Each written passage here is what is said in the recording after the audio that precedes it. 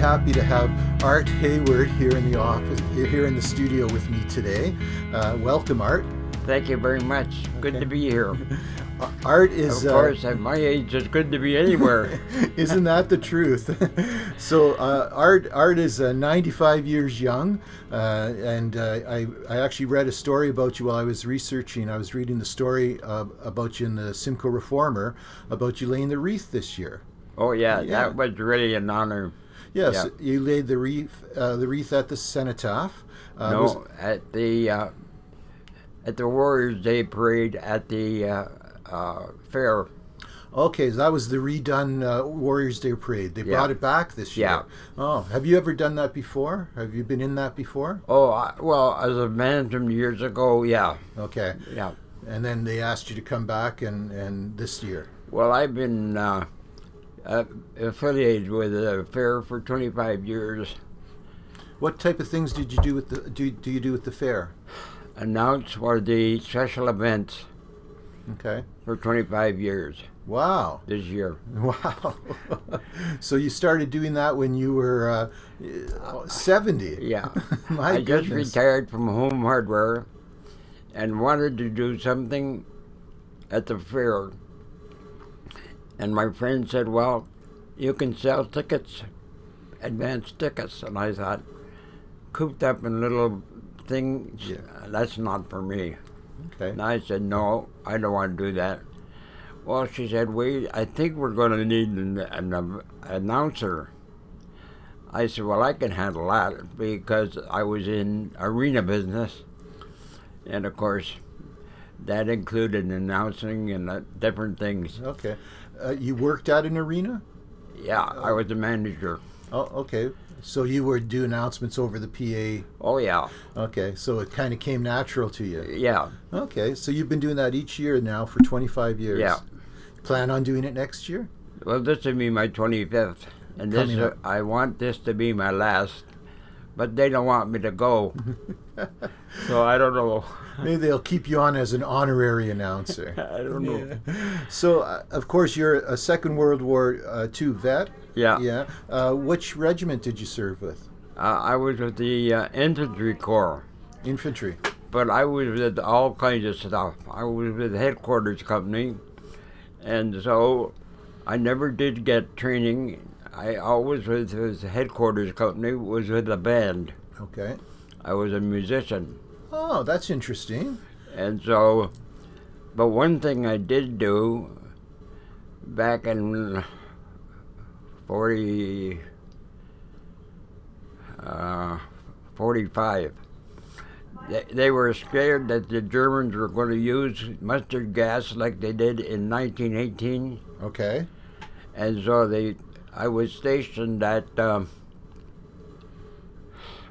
exhibition grounds. Okay, in Toronto? Yeah, with about 3,000 others.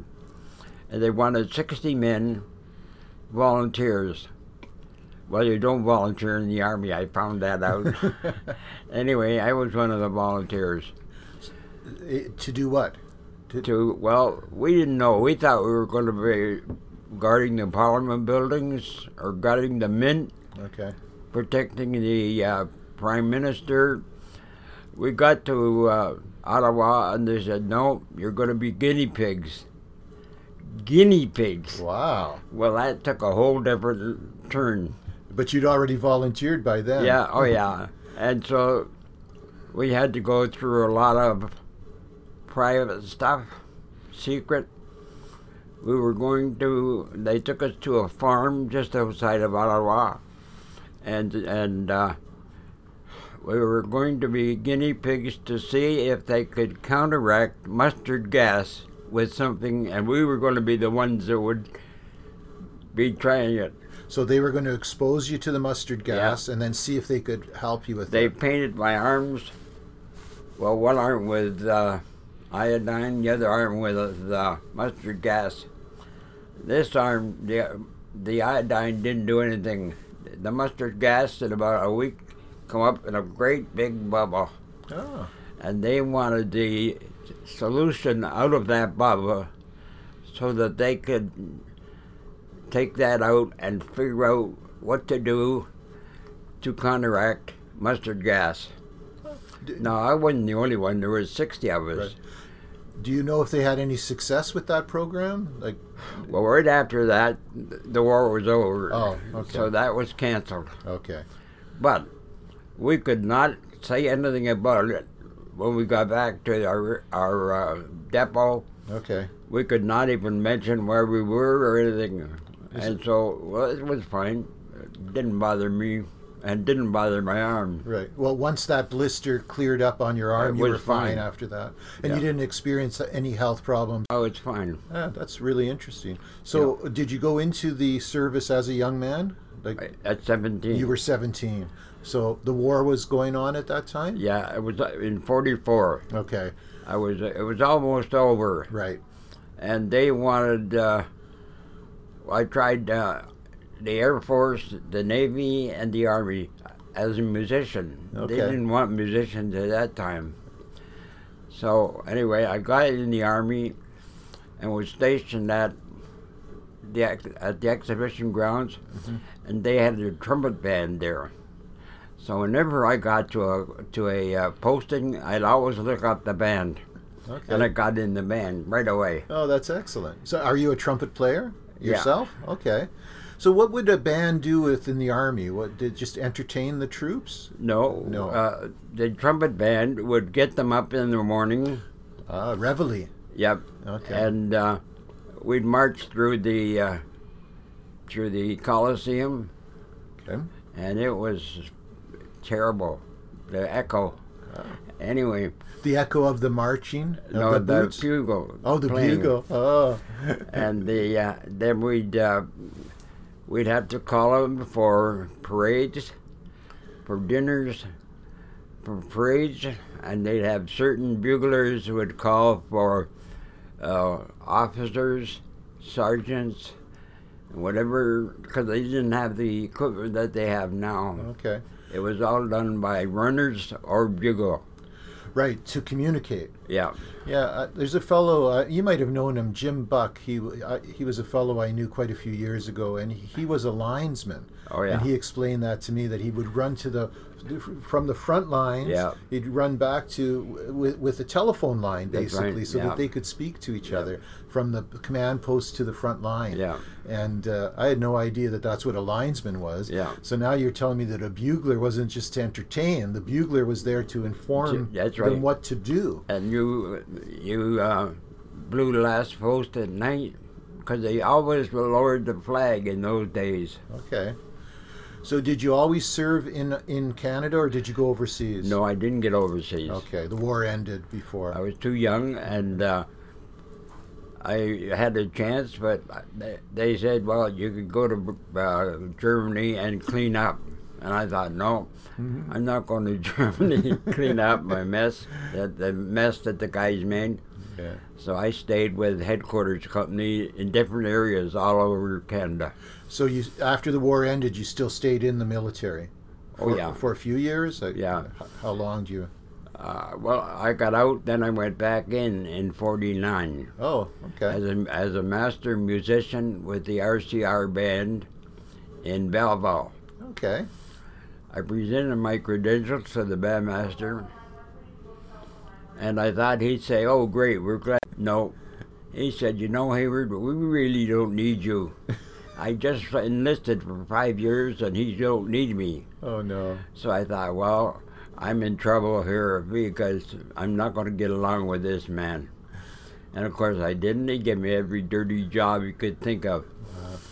And were you with him for the full 5 years? No, No. I actually applied to the regiment. The band was attached to the regiment, and they were like a island unto their own. Mm-hmm. So they said, well, you can, I applied to the regiment, so I got in the regiment, Okay. which was the best thing I ever did. For what reason? Why was it the best thing? Well, I got my jump wings, paratroop. Excellent. Okay. You had to be a paratrooper in order to belong to the regiment. Okay. And I was one of the last 10 men to go and get my wings with the regiment. Oh, so the training that you got from them is what you really valued. Oh, so yeah, much. Okay. yeah. Did you jump at all after that? Oh, yeah, I did about 8 or 9 after, but always in Canada. And two that really stood out was you had to make a night jump. And I was always about 130 pounds, pretty light. And I was the first man out of the plane and the last man down. We made the night jump, and they said, okay, when you hit the field, you say your number and okay. Well, there were 10 guys on this, they call it a stick. Okay. There was 10 guys on the stick. 9 guys that answered, they were on the ground.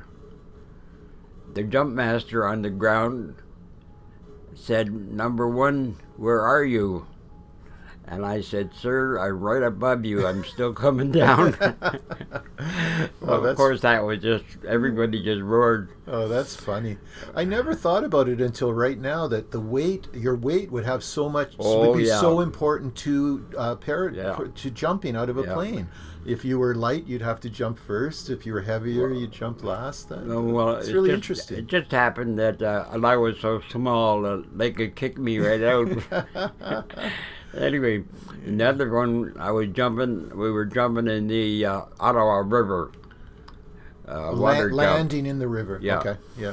And my mother and my wife and kids happened to be in Petawawa at that time, and so they were up on the hill watching. I come out, and I had the only white chute. All the other chutes were colored.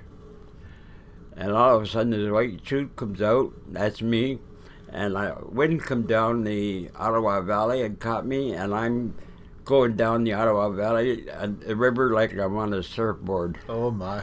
Anyway, they finally caught me because I couldn't pull the risers because they were nylon and they just slipped out of my hand. Okay, and those would have been the parachutes, the big round. Oh yeah, and you pulled the cord, or the plane pulled the cord. Okay. And it was only about 1,000 feet. Wow. So that's not very high. Wow. Yeah. So let me ask you a little bit more about what life's like for you presently. You know, you're 95 years old. You live here in Simcoe, Ontario. Do you still drive? Oh, yeah. Okay, so you go for your driver's license every couple of years? Yeah, I'm going this September, or this January. I hope I get it. You've got a lot of experience taking that test. That don't mean nothing. Well, they keep adding new things to it, I know. So it's probably a fairly high-stress event every 2 years for you. Yeah. Yeah. So you live on your own? Yep. Yeah? You have an apartment or a house? Yeah, apartment. An apartment. My wife died 6 years ago. Okay, all right. So, up until then, did you live together in the apartment? Oh, yeah. Okay. So what's life now like for you now? You get out much? Get out of the house much? Well, usually every morning about 8 o'clock, I go up and have coffee with the guys up at McDonald's at Walmart. Oh, excellent. Good. About 5 or 6 or 10, you know. So you solve a few of the problems of the world. Oh yeah, over coffee. Quite often. Quite often. Yeah. Oh, so that's a daily routine, like Monday to Friday. Okay. And now this morning I didn't go because I didn't get out till 7:30. I usually get up about 4. Around 4. Yeah, I was a milkman at Castle Dairy, so I always got up at early. Okay, so it's just part of you now. Yeah. Yeah. So let me see. So you've been in the military. You're a paratrooper. You are a bugler. You worked at Home Hardware for a number of years. Yeah. I was arena manager. Arena manager. What was the one you just said? You just said one other one. No, milkman. Milkman. Castle Dairy. Did I miss anything else? No, that's about it. Wow. Now that's quite a life. It seemed that every 5 years, instead of paying rent, we moved. So, did you live in this area? Like, I know you said you were in Peterborough for a while, but were you? I came from Toronto. Toronto actually. Originally, and I came here during the war when they had an army camp here. Oh, over in Hagersville? Yeah. Yeah. No, okay. No. in Simcoe. Oh, there was one here? 2nd Avenue. Oh, that's right. Yeah, that was the Army camp. Yeah. It's all those, they're storage buildings now, Yeah. most of them. Yeah. Okay, yeah. Oh, so you were stationed there. And I was camp bugler until they closed that station. Oh, okay. And did you then settle in Simcoe after that? No, went to, I wasn't married yet, but I met my wife. She was from Simcoe. Oh, okay. That's how you got here. Yeah. Very good, very good. Well, I got to tell you, we're glad you settled with Simcoe. You've been a wonderful addition to our community. I really appreciate you coming in today and talking to us. And I'm looking forward to hearing more about your exploits in the future. Okay. Thank you. Okay. Thanks a lot, Art.